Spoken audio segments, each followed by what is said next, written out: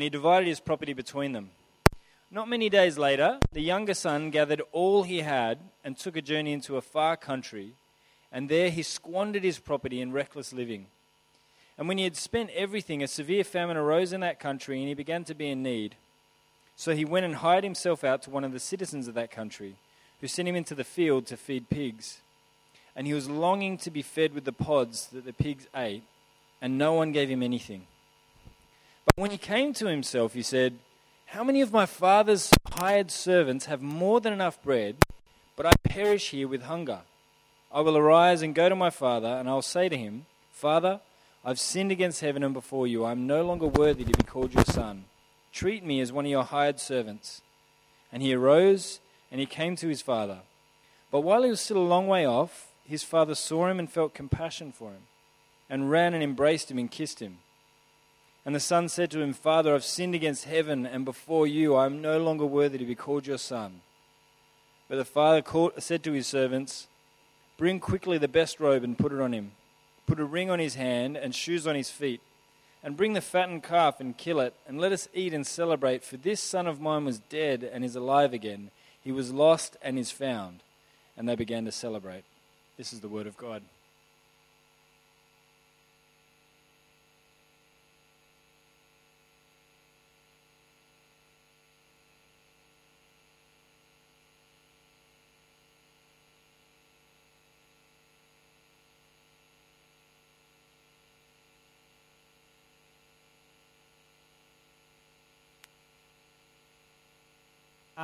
I'd love to spend some time praying and asking that God would be speaking to us now. My hope is, and hopefully your hope as well, is that during this time, that God will actually show all of us more of who He is and what He's done for us. So let's start by praying. Heavenly Father, we ask that right now that you would be helping us understand what you are like, and just that we would recognize that can only happen with your help. You're not of this world. You are different to us, and we want you to be revealing to us your character, who you are, what you've done, and your love for us. And Lord, we pray as we look at this story that has transformed so many lives before, that you would be using it to transform our lives and to help us know more truly who you are. And we pray this in Jesus' name. Amen. Now, like Jez said before, for the last 5 weeks, we've been working our way through a series called Introducing Jesus, and some of you guys have been here every single week for that. If you are here for the first time, though, today, that's great as well. We love having you here with us. And over this series, we've been looking at some of the big questions about who Jesus is. We've looked at some of the claims he has made, in particular, his claim to be able to provide life to the full and what that looks like. We've looked at his claim to be God and some of the evidence for that quite radical claim. We've looked at the question as to why Christianity is built on the symbol of the cross, and why it is that Jesus had to die, and why that is foundational for understanding the Christian message. We've looked at what Jesus calls us to and wants us to do in following him. And today we're landing on one last question, which is the question of what does it mean to have faith? Which is just another way of asking the question, what does it mean to be a Christian? How do you know if you are a part of this group called Christians? And for those, and we have people among us who are trying to work out what it would mean to become a Christian, the question is, what do you actually have to know or do or believe in order to become a Christian? Now, for some groups, it's quite obvious, I think, how you become a part of them. So if you want to become an Australian, there's a process, assuming you weren't born here. There's a process of applying and meeting criteria, passing a test. And the sign that you're in is when the Australian government kind of ticks you off and says, yes, you are an Australian citizen. That's how you join that group. But other groups are different. To call yourself a vegan, you don't need to apply or get approval, unless I've missed something, guys. No? I don't know. It's really about your choices. And like many things, you can take it upon yourself to join that group by just altering your behavior. If you decide you're not going to eat animal products, you have the right to call yourself a vegan. Other groups aren't quite as clear as this. If you've ever tried to break into a close-knit group of friends before, or you've tried to get into kind of an inner circle that you see at a workplace or at school or at uni or even at church, and You may have had that experience of being just left with the frustration of not knowing kind of what it is that means that these group of people get to be kind of in this circle and I'm somehow on the outside. You don't actually know quite what it would take to get on the inner. And so the question is, when it comes to being a Christian, what is it? What is the thing that you need to do or know or believe to be a Christian? I think many people who would call themselves Christians see it in terms of something that you're born into. You know, you get kind of christened or baptized as a kid, and that means that, yeah, you are of this faith. I think others maybe see it in terms of taking on a way of life or living a certain way, acting a certain way. That's what it means to be a Christian. Others might think of it more cynically in terms of all you've got to do to be a Christian is to kind of check your brain at the door, not think too hard, and just kind of believe whatever you're told. And for others, it might just be thinking, you know, it's just a kind of subculture. It's a way of talking, a way of dressing. You leave your fashion at the drawer. You dress like a dag. You use words like dag that no one ever uses. And that's what it means to be a Christian. But the Bible is clear that the thing that makes someone a Christian is this issue of faith or belief. One of the most kind of famous verses in the Bible is where Jesus says, "For God so loved the world that he gave his one and only Son, that whoever believes in him shall not perish but have eternal life." And the question remains, as simple as that verse sounds, well, what is this belief that you need to have? What is this belief that you need to have eternal life? And this is what I want to look at today. What is it that you need to know to be a Christian? What does it actually mean to have faith? What does it mean to believe?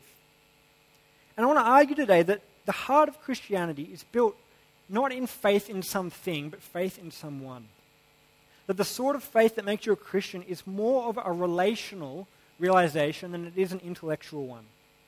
That's not to say there's not a place for kind of careful thinking and logic and looking into evidence and all that kind of thing, which we've spoken a lot about in the last few weeks. But at its core, the faith that we're talking about is the understanding of a relationship. And at its core, it's trusting that God is your Father, that he loves you, that he's welcomed you into his family despite the fact that you don't deserve it.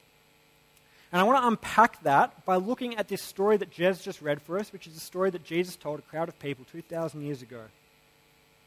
And it's a story that it's a symbolic picture to help us understand what is actually going on when someone becomes a Christian. And it's a story of a son and his father. And we're going to be kind of working our way through this, seeing what this story has to offer us. And it's going to come up on the screen behind me. So we're going to look at this story of the younger son. And he said, that's Jesus, "There was a man who had 2 sons. And the younger of them said to his father, 'Father, give me the share of the property that is coming to me.'" This story, it starts off with what at face value is a very simple request. There's a son, he's asking for an advance payment on what he would eventually get one day or another in terms of an inheritance. But beneath this simple request is a very obvious offense that's being caused. It's a disrespect. Well, to ask for your inheritance while your father is still alive is basically to wish him dead. What the son is saying in this request is that he wants his father's things, but he doesn't want his father himself. He doesn't want the relationship with him. He just wants the stuff that he's got to offer. The son doesn't say, "I hate you," but the fact that he's asking for this is just displaying his lack of love, the lack of affection he's got for his father. The only thing he sees his father being good for is what his wealth can purchase. And so given the disrespect in this request, it's amazing what happens next. We see that he divided his property between them. The father in this story does what you'd not expect. The only thing you'd expect in response to what is being asked is for him to kind of smack his son across the head. But instead, in what must have been an agonizing experience, the father gives his son a share of everything that he has. The story goes on in verse 13. "Not many days later, the younger son gathered all he had and took a journey into a far country." So not only is the father losing half of his stuff, he's now losing one of his two children. And when the son goes, this is what happened. It says, "And there he squandered his property in reckless living. And when he had spent everything, a severe famine arose in that country, and he began to be in need. So he went and hired himself out to one of the citizens of that country, who sent him into his fields to feed pigs. And he was longing to be fed with the pods that the pigs ate, and no one gave him anything." To this point, we've seen this story of riches to rags. It's the story of someone putting themselves in a desperate and destitute situation purely because of their own selfishness, their own foolishness, and ending up with absolutely nothing. And what we're seeing in this story at this point is this symbolic picture of what is both the essence and the effects of what the Bible calls sin. Jesus is trying to help us get our head around the idea, which just permeates the Bible, this idea of what sin really is. And what we're meant to see in this story is a picture of how each one of us is related to God. The son basically says to the father, I want your stuff, but I don't want you. And this is what we've done to God. A few weeks ago, and as Jez was talking about sin, he helpfully said that sin isn't so much breaking God's rules as breaking God's heart. The son doesn't insult the father, he doesn't curse him to his face, he doesn't go behind his back, he doesn't disobey his orders, he doesn't steal from him, but what he does shows a complete indifference towards him. It just displays that he doesn't want him in his life. And this is what the Bible describes as sin. It's to live as though God wasn't there. Whether that's through kind of outright, avoiding him or disbelieving him or doubting him, or even if it's just to believe that he's there but want to have nothing to do with him. And yet instead to proceed in this life to look for our happiness, our meaning and our comfort in all the things that God provides. Whether that be your health or food or warmth or relationships or music or sex or whatever it is, every other good thing we look to are things we could only have because of the God who made this universe. At its heart, sin is using God. And we recognize, right, in our relationships that this is bad. To value what someone can give you rather than valuing the person themselves is a horrible way to relate to people. When we see someone enter a relationship for a reason other than love, but to gain something, whether that's to gain sex or to gain money or prestige or to make someone else jealous or to be able to feel powerful and manipulate someone, for any reason other than actually loving the person, we see that's not right, that's off. And yet we do relate to people this way. Maybe you can see evidence of this in your own life. I was thinking of a time this week when I remember when I was in year 3 or year 4, I got invited to a party of another kid in my class who I didn't think was very cool. He didn't have many friends. And he only invited 3 of us to his party. And my first response was to think, I don't want to go to this. It's not going to look good for me to be hanging out with this guy. But then I found out the party was at Wonderland. And so I was like, all right, I'm in. I decided to go. And you're allowed to kind of hate me for that because that's bad, right? To not want to celebrate someone's birthday with them and to not care about them at all, but to use them for this experience for a free ticket to Wonderland is rough. But that is at the heart of our attitude towards God. We don't want anything to do with him, and yet all the things that we do want are things that we can only have because of him. See, sin is saying to God that we don't want him. But this story not only shows us what sin is, but it shows us the effects of it. See, deep down, we looked at this a few weeks back, all of us want the good life. We all want life to the full. We all want to be happy. We all want to be fulfilled. And we go out into the world looking for this experience. In the same way that the son does, he goes out looking to achieve for himself life to the full. But in doing so, the son in this story cuts himself off from the one source of all the good things that he had. And that's what happens to us as well. When we go out into the world seeking the good life but ignoring God, we don't find it. The things that we run to for our ultimate happiness do not last. Money doesn't satisfy long term. The new job that we have our hope in as being great and the fix for all our problems ends up being boring or stressful. The relationship which seems so good at first ends up being a drain and hard on us. The affirmation and prestige that we build up by creating an image for ourselves leaves us feeling exhausted and tired and empty. And I think this is why, despite living in this place in Sydney and in this time in the 21st century, where it is just objectively true that we have more of so many good things that people have wanted throughout history, small things like money and entertainment and resources and free time and healthcare and life expectancy, but also in terms of things like choice and freedom and equality, we've got more of so many good things. The life that we've, in a sense, have made for ourselves as a culture is pretty incredible. And yet the evidence shows that we are up against more depression and more anxiety and more suicide than any other group that's gone before us. And that begs the question, why? Why would that be? And honestly, I really enjoy listening to podcasts where psychologists and anthropologists, they discuss this phenomenon of why are we so depressed? Why are we so empty despite everything we have? And people struggle to find an answer. And people point to things like, oh, well, maybe our smartphones are making us depressed, or it's the traffic on the roads, or the house prices, but none of these things seem to quite add up to why are we just so empty and lacking despite all the good things that we do have. The issue this story would tell us is that, well, it's obvious. We've removed ourselves from the ultimate source of life. In the same way that when you cut a branch off a tree, although it instantly might still look alive, from that moment on, that branch is just going to die and wither and dry out. And I think as individuals and as a society, we are feeling the effect of having cut ourselves off from our life source. And you might think, well, that's not what you feel. You might not feel depressed at the moment or anxious or anything like that, but it might just be that it hasn't caught up with you yet.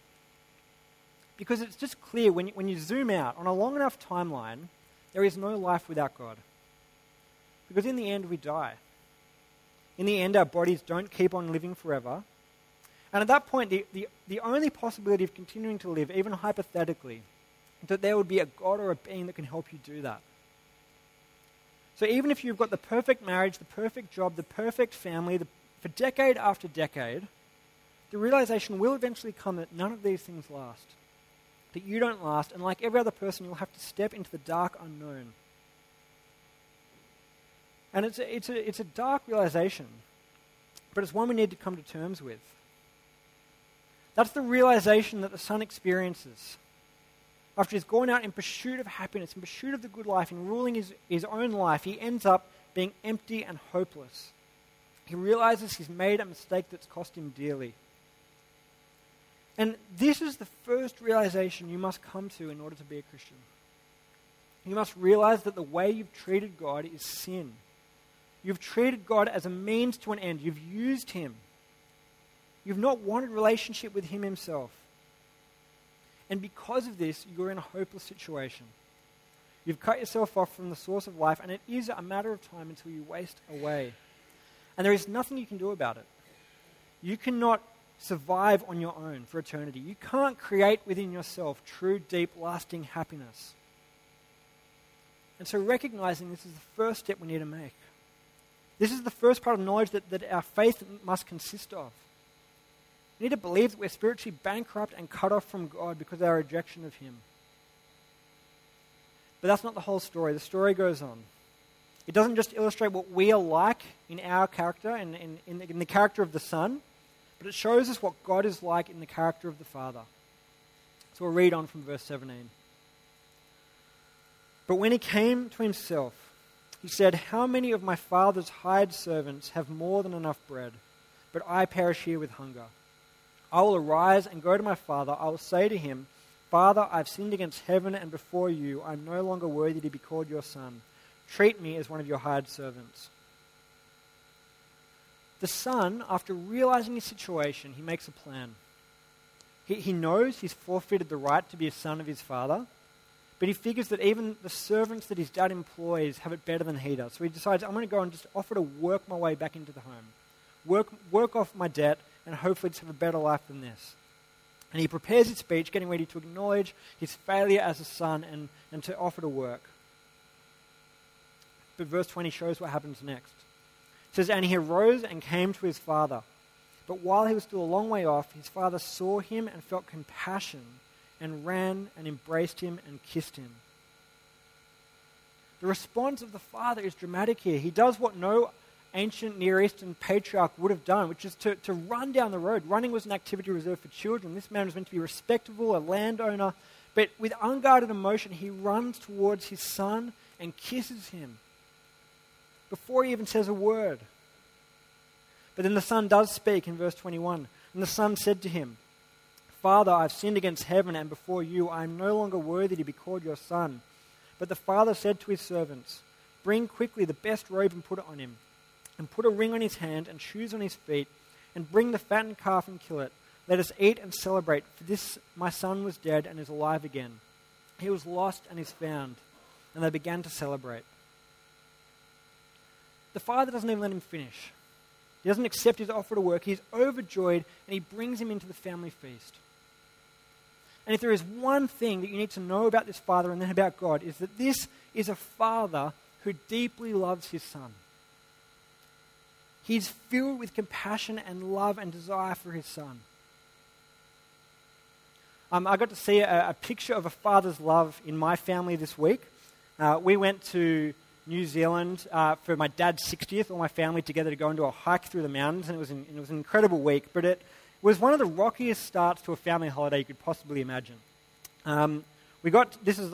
Last Sunday, we all arrived at the airport together, the 6 of us, coming in from our different directions, and we're in the line moving forward, nearly at the check-in, when my dad said, "All right, everyone, passport's out," and my youngest brother goes, "I don't have my passport." Now, everyone laughed straight away, because that's a classic airport gag, to say you've forgotten your passport. Not very original, but everyone's had a go of it. But then we started to see in his face, and he's not a particularly good actor, but this absolute terror and despair come across him. And he really had forgotten his passport, left it on the Central Coast. Now, I'm not normally an optimist, but initially I was optimistic, saying, this must happen. There's got to be a solution to this. They can let you on the plane. They can't. It doesn't happen. You need your passport at the airport. So we all went to New Zealand. He went back to the Central Coast. Now, he was going to get the flight the next day. But I saw my dad as he came to this realization, and throughout the next day, my dad just wasn't himself. There was this sense of just something was lacking as my brother wasn't there. And Dad was just so eager for my brother just to arrive and be with the family again, to the extent that even as the next day, as his new flight with the passport was coming into land, Dad was sitting in the apartment we'd rented on his phone with the GPS flight tracker, just watching the plane get closer and closer to the airport with this anticipation, which caused a problem, because then what we saw on this flight tracker was that the plane came into the runway, overshot it, went up, and then over the next hour and a half flew to Wellington and landed there. There was a plane on the runway. So another night we went without my brother and it's the thing, right? It wasn't until the next day, where he finally got there after 48 hours of transit to New Zealand, that we could experience what it meant to be together as a family. And Dad could actually just start enjoying his birthday holiday. And there's something that's how a father's meant to be, isn't it? In actually just loving his kids, feeling incomplete without them, just wanting them to be there. And the point of this story is that God is like a father. That the love that God has for us is the same as a good father loving his child. And I think to understand God, that if there was only one thing you understood about him, you need to understand that he loves you as your father. He cares about you. He wants you with him. He's not indifferent towards you. He doesn't dislike you. He loves you. He's not the kind of God that gives up on you. And Jesus, in telling this story, wants you to know that God loves you. Whether you feel loved or not, whether you feel like you deserve it or not, whether you feel like you've done a lot of wrong things or you've actually lived a pretty good life, whoever you are, Jesus wants you to know that the way that God views you is a father loving their child. You are loved. And I think even as someone who's been a Christian for a while, and I'm sure for many of you guys, we can forget this. It's easy to think of God as a kind of far-off being or a force or some abstract reality. But again and again and again, the language the Bible uses is that he loves you. He wants relationship with you. He wants to be with you. And the love that he loves you with is radically different, though, to any other love you could ever experience. Because the love of the Father in the story that we've been reading is just so different to the love even that my dad has for my brother. Whereas my brother made a mistake and maybe a bit stupid for forgetting his passport, he didn't do any great offense to the family. He didn't want to be cut off from us for a few days. But the son in this story, he doesn't deserve love. He deserves anger. He's actually done wrong. He actually deserves to be just cut off from the family forever. The love he experiences and the love that we experience from God is an undeserved love. It's what Christians call grace. It's this undeserved kindness. The son deserves punishment, or at best, the opportunity to work the rest of his life for his dad to make up for what he'd done. But instead, he gets given even more than he'd already been given. He gets given a ring, a robe, and a feast. That's what the grace of God is like. And it's a costly grace. It's a costly love. A few weeks ago, Jez said that there is no such thing as forgiveness without a cost. When you forgive someone, you take that cost upon yourself. And that's what happens for the father to forgive the son in this story. He has to let go of the fact that he's lost a whole portion of his estate to his son's foolish behavior. He misses out on the opportunity to even take him back as labor to kind of recoup some of the losses.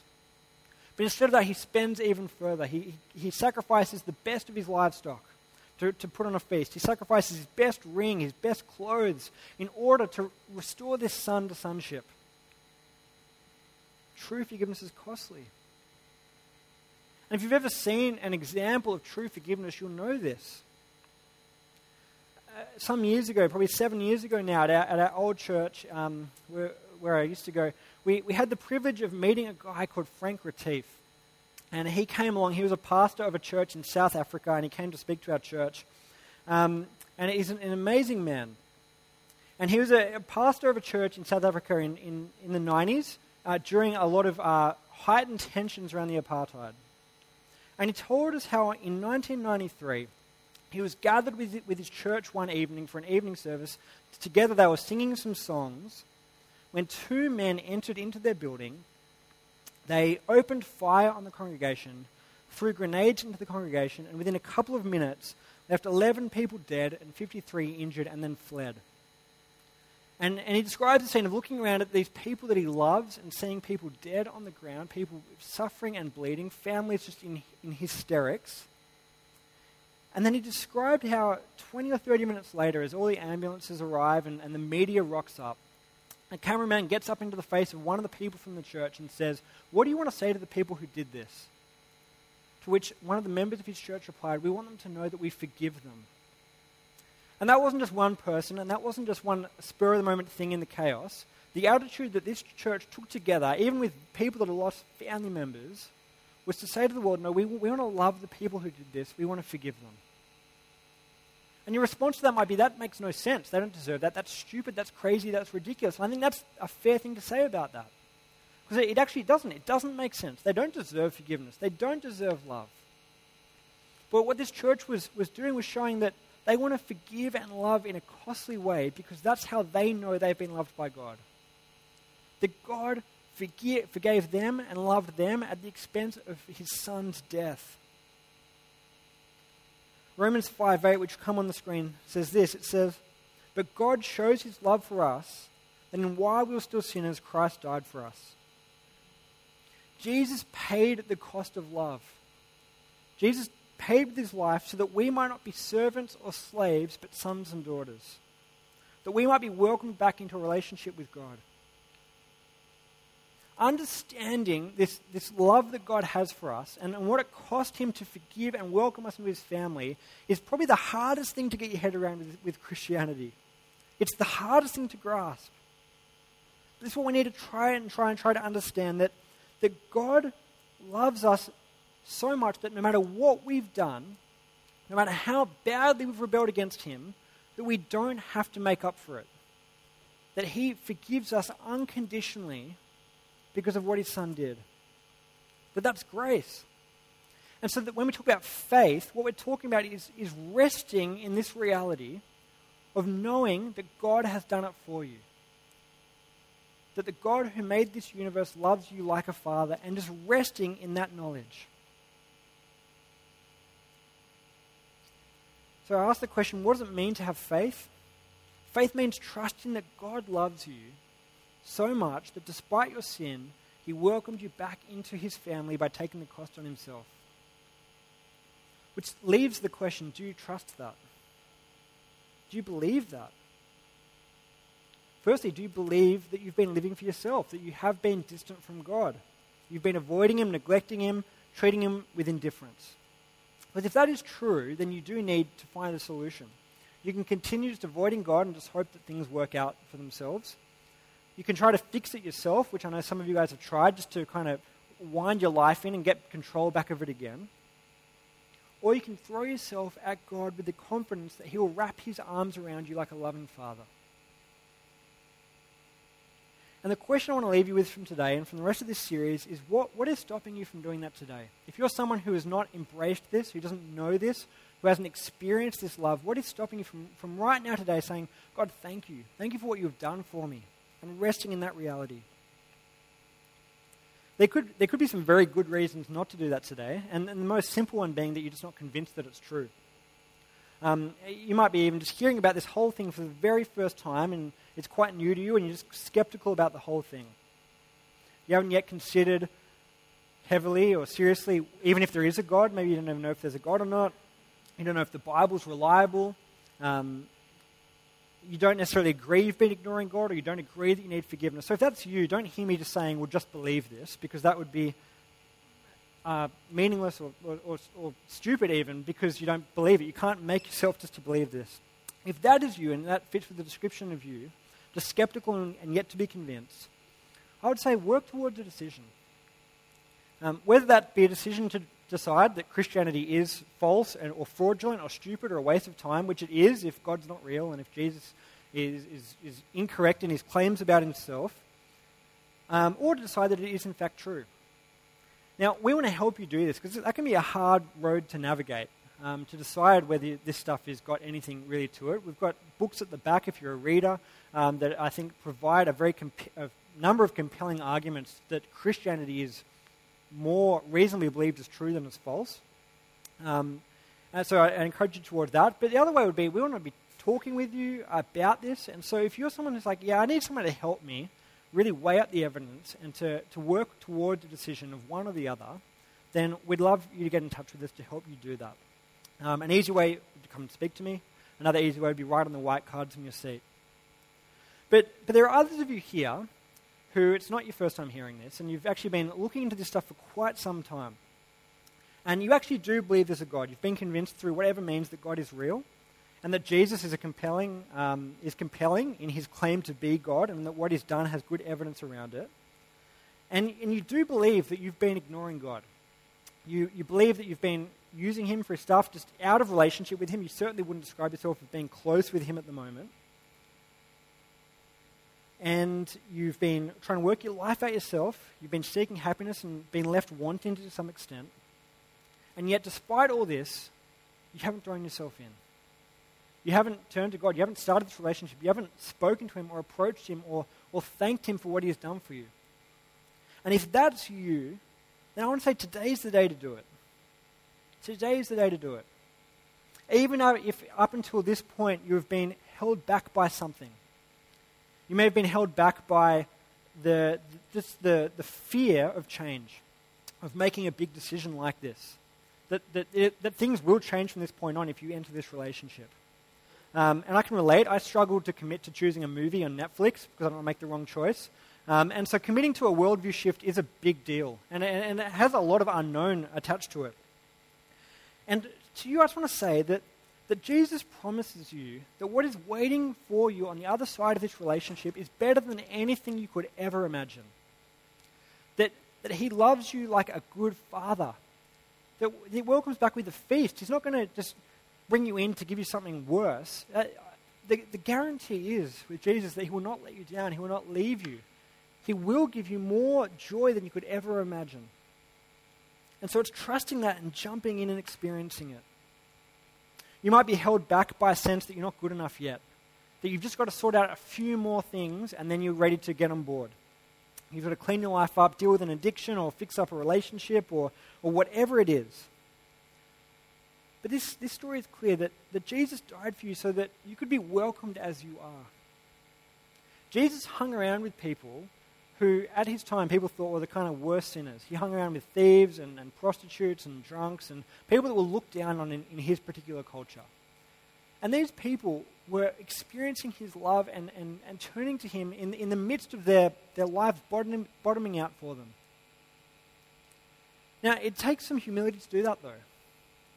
I think we want to clean our lives up because we don't like admitting that we've got a problem. It can be hard to admit that we have stuffed things up. And yet that's what we need to understand in order to become a Christian. So that the fact that your life is not all clean or worked out should not be a barrier in going to God and being accepted. In fact, it should be the very reason you do it. And finally, you might just be held back because you're waiting for certainty. You're pretty sure this is all true, but you just want some kind of big thing just to confirm it all for you. And to that I would say, look, there are very few things in this life that you get 100% degree of certainty with. But the fact that that's the case doesn't take away the decision. Decisions have to be made. And decisions have to be made based on what you can gather around you. Eventually, you've got to make a decision. To not choose Jesus is to choose to not have Jesus. I think complete certainty in making a decision like this is unrealistic. But I would say my experience has been that in deciding to embrace God, to ask for this forgiveness and receive it, and to start pursuing a life relationship with God, when I first did this, it's hard to put a number on it. I would have said I was 85% sure that it was true. And the years in which I've walked with God in this relationship as time and time again strengthened that confirmation. Just strengthened that understanding in my head that this relationship is real. Relationships aren't things you kind of stand on the outside and analyze and think and pick apart until they're absolutely perfect and then start them. Relationships are things you embrace and experience. So I would say don't die waiting for some big thing if you've seen enough to know that God is real and that He loves you and that Jesus died for you. I'd say if you're thinking about doing this, of starting a relationship with God and being welcomed home by this Father who loves you, I would just say do it. C.S. Lewis says this. It'll come up on the screen. He says, "All your life, an unattainable ecstasy has hovered just beyond the grasp of your consciousness. The day is coming when you awake to find beyond all hope that you have attained it, or else that it was within your reach and you've lost it forever." That's my plea. Accept this forgiveness, accept this love. What we're going to do now is I'm going to pray. I'm going to pray a prayer that you can pray along with if you're someone who's a Christian, you've been a Christian for some time, but it's also going to be a prayer that if you've never actually spoken to God before, or acknowledged this before Him, or accepted this forgiveness that He offers, that you can actually say to God in your own heads. After that, we're going to be watching a video of a testimony, the story of a girl from 4 p.m. here at Chelsea who often leads music for us, about her journey in understanding God's love for her. And then after that, Jez will be letting us know what we can do. But if you want to pray this prayer with me now, I really encourage you to do that. And if that is something that you do, I'd love you to let us know by writing on the white card that will be collected later. You can also write on there if you just want to talk about any of this stuff with someone. I'd encourage you to do that as well. I'm going to finish now by praying, so pray with me. Heavenly Father, we know that we have wronged you. We know that we've used you, that we've looked for happiness in many things, but last of all you. We've lived for ourselves, we've gone our own way, and that this has offended you deeply. It's broken your heart. And so we want to thank you that you're a good, loving Father. Help us understand your love for us like a father. Help anyone right now in this room who is struggling to see you as a dad who loves them to understand that deeply. Thank you for what Jesus did for us. Thank you that He died in our place, that we could be forgiven. And we thank you that we get to have a relationship with you. Lord, help us live out this relationship. Help those of us who are still unsure to do what it takes to find out if this is really true. Lord, my prayer is that no one in this room would miss out on this amazing joy that comes from being back in a relationship with you. Lord, we thank you for what you've done in Jesus' name. Amen. There's going to be a video on the screen, and then Jez will let us know what's happening after that.